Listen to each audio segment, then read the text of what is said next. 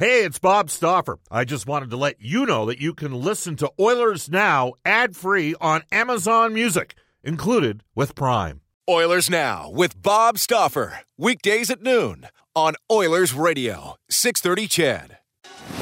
We return to Oilers Now with Bob Stauffer. Brought to you by Digitex. Managed print services to keep your printing costs down? Yeah, Digitex does that. Digitex.ca on Oilers Radio, 630 CHED.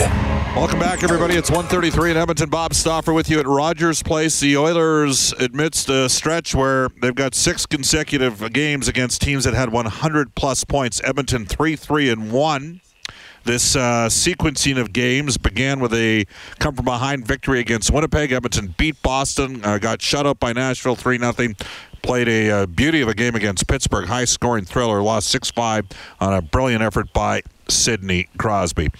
We are going to bring aboard Brian Burke as the Washington Capitals are in town. Brian's appearance is brought to you by Canadian Power Pack, Alberta's leader in electrical construction and service, electrical prefabrication, and solar. Brian, it's Bob. How you doing? Good, Bob. How are you? Good. How was Winnipeg last night? It was exciting. It was good. I mean, the game was kind of slow till early in the third. The Jets made a little bit of a run, but the atmosphere was great. It always is in Winnipeg, as you know. Yeah. It's interesting, Brian. A year ago in the fall, we were in Penticton. Now, Winnipeg had already made these moves, but they put the announcement out that they were extending Kevin Cheveldayoff in Paul Maurice at that time. There was a fair amount of criticism in the hockey world. They stuck to their guns. They made one significant trade, and that was the Kane deal. In which they got back more than an asset or two because they got Myers, but they also got Brendan Lemieux as well in that deal. But they have really been slow and steady in building and developing their program there in Winnipeg. I'd like your assessment on where they're at as an organization. Well, I think they're the best team in Canada, in my opinion. And I know Maple Leafs fans will start screaming, but I don't really care. I think they're better. The Leafs are better down the middle. I think Winnipeg are a deeper team and certainly deeper on the blue line. That being said, I don't think Winnipeg has played up to its potential yet. I don't think we've seen their A game for even 60 minutes, and they've even admitted that, the players have. So I think what they did, they missed the playoffs 4 straight years, extended the coach, extended the GM. I think it shows the patience that ownership has. And I think it's commendable. Kevin Cheveldayoff's a great guy and has done a really nice job. 10 draft picks of his are on that team, which is high for very few teams have half their team guys that they drafted. And I think the coach has done a good job with this group, so good on them all. Yeah, and patience is an important thing, and that's where we're going to go next. There are several young players in the league struggling. Puljujarvi is not going to play tonight for the Edmonton Oilers. If he was in the lineup, that would have meant that Edmonton would have had 8 first-round draft choices that were drafted by the Oilers in the lineup. Anthony Mantha's minus 12 in Detroit through 9 games. Burakovsky for Washington, he's a 24-year-old, 23 turning 24. He doesn't have a point in 8 games. He's on the 4th line. He's minus 7. You've been in that seat where you're waiting for a guy to develop. How challenging is that for management when you're watching young guys go through struggle? And remember, Puljujarvi's only 20.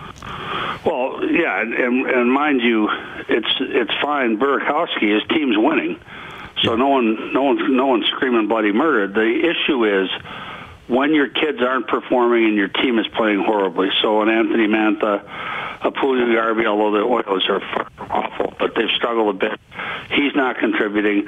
That's when people start throwing rocks. But, I just say, remember Henrik Sedin? He didn't put up any meaningful numbers till his 4th year after he was drafted. Remember Daniel Sedin? Same thing. Remember Marcus Naslund?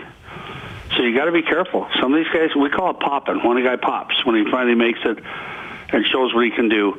And I can tell you, it's very fashionable to criticize the Edmonton Oilers and say Puljujarvi's a bad pick.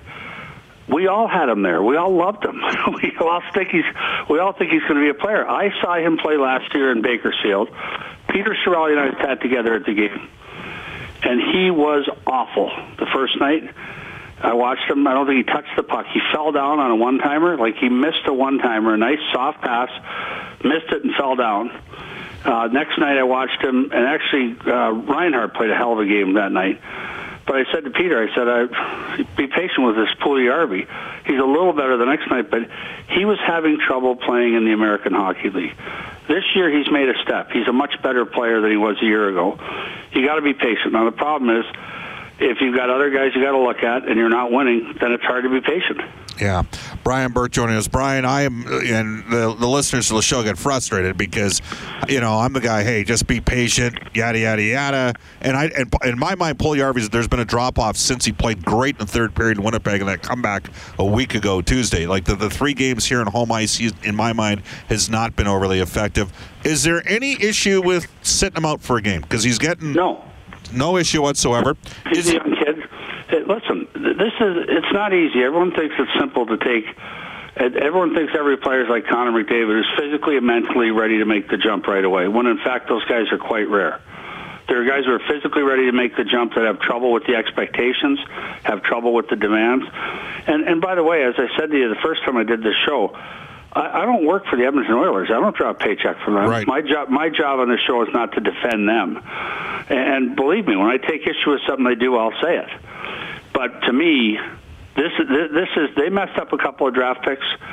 But I am telling you, the Calgary Flames had those guys in the exact same spots, or close, within 1 or 2. We had Puljujarvi. We loved him, absolutely loved him. So did every other team. So if the Edmonton Oilers blew that pick, a lot of other teams would have done the same thing. Peter Chiarelli got offers for that pick, so the other teams could leapfrog Edmonton and take Puljujarvi. So, again, I caution patience. The time will come when he doesn't make it or he does make it, and I'll say then, hey, they screwed up. They should have picked someone else, but we all had him there. I was laughing with Doug McLean. Remember Gilbert Brule that Columbus took so high? Back in 2000, 05. Yeah. Yep. Guess where we had him? Exactly where they picked him. Exactly. We watched the same player. We thought he was going to play right away. We loved him, and it didn't work out. So if Doug McLean isn't any good at his job, then neither am I, because I had him exactly there. Brian, we had Gilbert Brule in Edmonton. His best year in the NHL was Pat Quinn's year that Pat quote. It was interesting because Pat met with Gilbert and Dustin Penner that year at the start, and those guys were maligned already. Brule had already gone from being a prospect to a suspect, and Dustin Penner was completely misunderstood because he didn't always look, and I know we're going to go down the Penner train. I love Dustin Penner. He was a less is more guy, and he was actually, you know what, people are like, he doesn't engage enough. He stuck up and fought for his teammates all the time in Edmonton. He did. He did it 8 or 10 times. Every time he fought in Edmonton, he fought when somebody else got cheap-shotted on the ice. And he scored 93 goals in 4 years. That wasn't bad. But a guy you respected well, Pat Quinn, he got a lot out of those 2 players, out of Gilbert Brule and Dustin Penner. Yeah, but I guess my point is, first off, it's not an exact science. I think I'm working on a book, and I think I looked 4 straight years in Vancouver where I didn't draft one player that played. 4 straight years. And we had most of our picks, so it wasn't like we only had a couple picks. Where our scouting staff came up empty 4 years. Now, we did some free agent signings that worked and other stuff, but it's not an exact science. And the people that throw the most rocks around the draft won't admit that they had guys right there. Like, we had Morgan Rielly number 1 in his draft. Edmonton took Nail Yakupov. That was a mistake, no question about it. But I told Morgan Rielly at the time, we had you number 1. I said it right on TV. So we had you rated number 1. And I think he's the best player taken in that first round so far in the draft. So, but I've made lots of mistakes, too. Lots of mistakes. So it's an inexact science, and you better not be too impatient, because the best trade Pat Quinn ever made, and he made a ton of great trades, was when he got Marcus Naslund from Pittsburgh for Alex Stoyanov. Yeah, absolutely. The Oilers had a miss hit one year. I mean, they've had lots of miss hits, but 1990 they won the Cup. And at that time, they were, first round, they were drafting 17th in 1990. They did not have one player. They drafted, I think, 10 guys in that draft year. Not one guy played one game in the NHL. It happens. That's all there is to it. Yep. Now, unfortunately for the Oilers, there have been times that they missed on some second and third rounders, and that's why Chiarelli was. I do think Edmonton's got some support guys coming. It's just they're not quite ready for prime time, Brian, at this stage. Just want to mention right now, it's just come across the wire. The NHL has upheld Tom Wilson's 20-game suspension. It stays at 20 games. You were in that role too.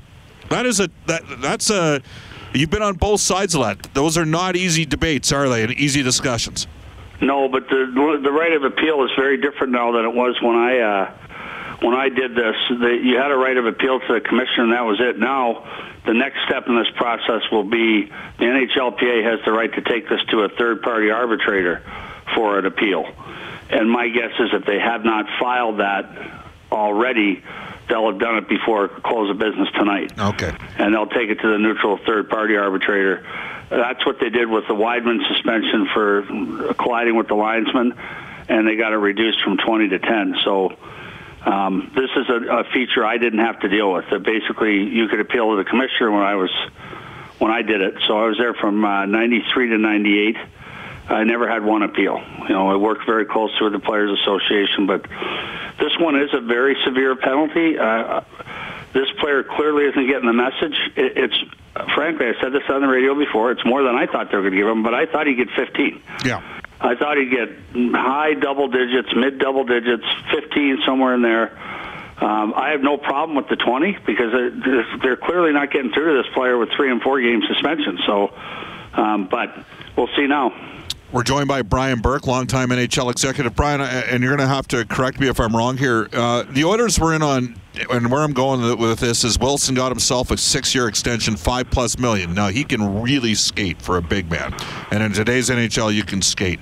Were you with the Leafs when Toronto signed Clarkson?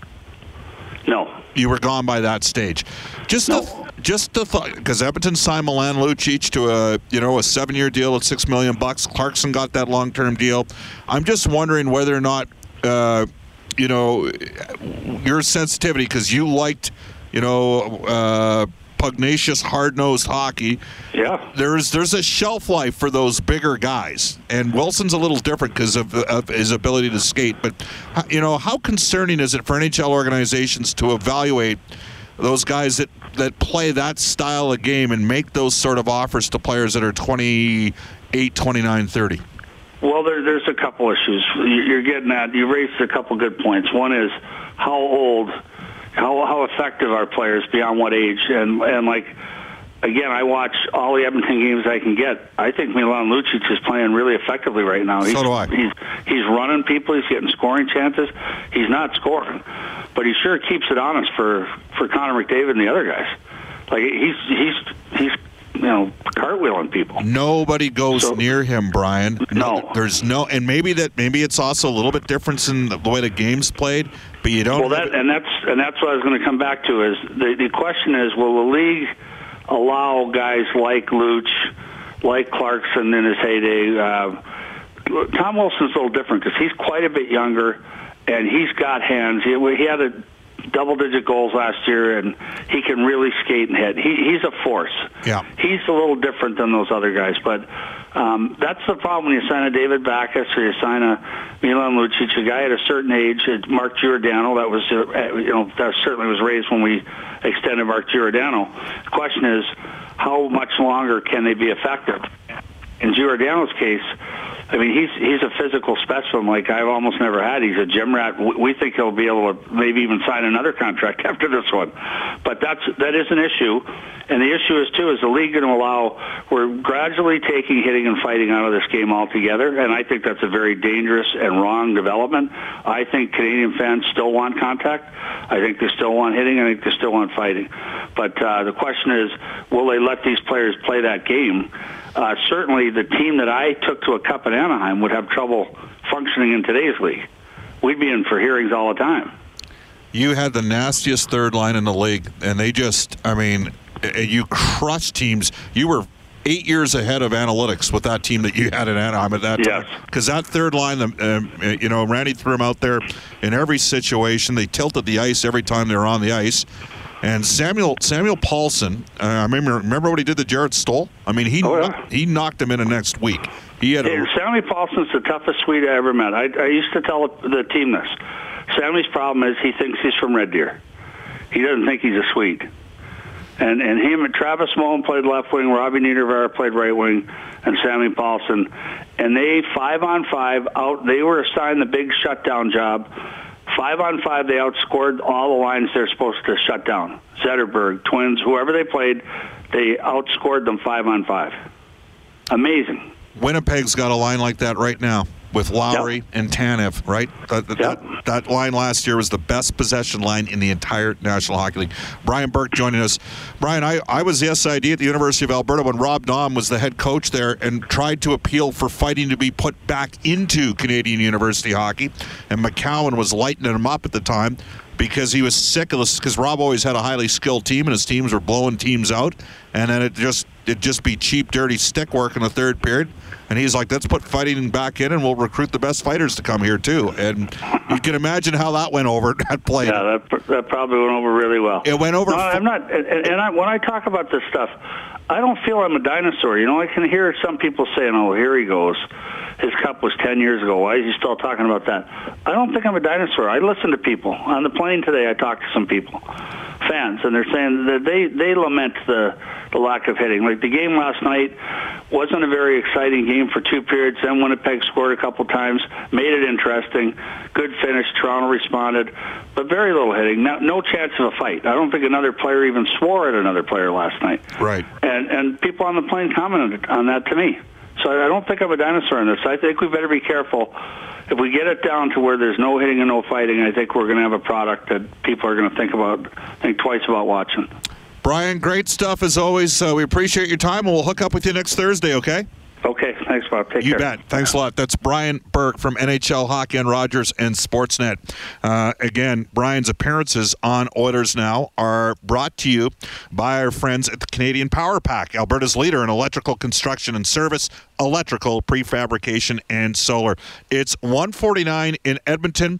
When we come back, we're going to get to this day in Oilers history and some comments from Todd Reirden about, Todd McLellan and the career paths and trajectory and that sort of thing, because Todd McLellan coached Todd Reirden. Do you want to tell you, Royal Pizza, it's the best pizza in the city, no question about it. Pizza, pasta, and so much more. Edmonton owned and operated for 49 years. For menu locations, visit royalpizza.ca and download the Royal Pizza app from the App Store. Stauffer recommendation of Royal Pizza, Mediterranean chicken. This is Oilers Now. Hi, this is Ryan Nugent-Hopkins from your Edmonton Oilers. You're listening to Oilers Now with Bob Stauffer on 630 CHED. All right, we're going to save our Todd Reirden clip mainly because of my inability to transfer a document. That's full disclosure. It's being too honest, but I'm telling you the truth here.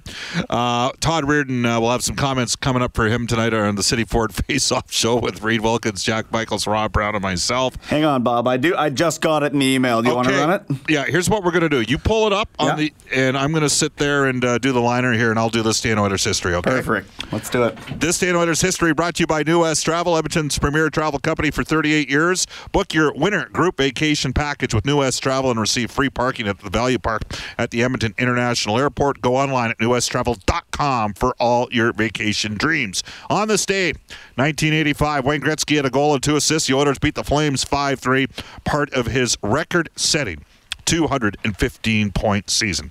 Here is Todd Reirden. Some thoughts on being coached by Todd McLellan and the role McLellan played in his coaching career.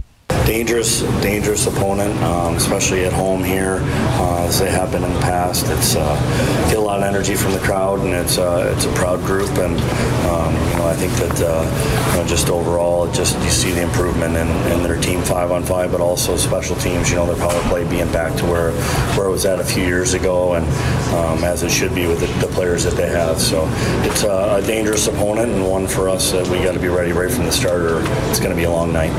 What was it, 14 years ago? Was that the first time where maybe coaching started entering?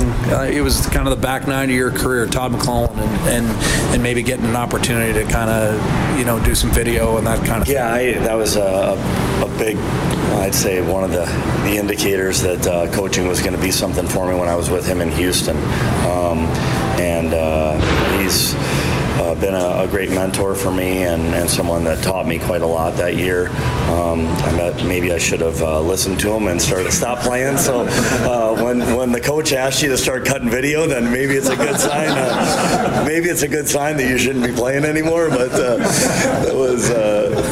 anyways, it was an interesting one. I was injured, and it was a lockout strike year, and I'd been injured, and we were short staffed, just two coaches at that time in the IHL or American Hockey League. So he said, you seem to have a vision for this and like working with young players. He's like, so we're going to have to call up a young guy from the East Coast League. I'd like you to kind of show him our systems and work with them. And like I said, I probably should have taken that note right then and stopped playing, but I wanted to keep fighting it out. So, it was really good. I liked how he talked to me. It's helped me, something I've used a lot with dealing with older players, veteran players, the way that he communicated with me, whether it was in the lineup, out of the lineup, different situations. All right, we'll have more with Todd Reardon tonight. That wraps up the Thursday edition of Oilers Now. We'll be back at, it's going to be fun. Studio 99 tonight for the City Ford Face-Off show. And that begins 5:30. Puck drop at 7 p.m. Tomorrow, Brendan Ulrich will be hosting Oilers Now. I'll be on the Bird flying down to Nashville with the Oilers. Elliot Friedman, Ian Herbers will be a couple of our guests. Up next, a global news weather traffic update with Eileen Bell, followed by the 6:30 CHED Afternoon News with Jaylen Nye and Andrew Gross. I'll rejoin you at 5:30 from Studio 99. Oilers Now with Bob Stauffer. Weekdays at noon on Oilers Radio, 630 CHED.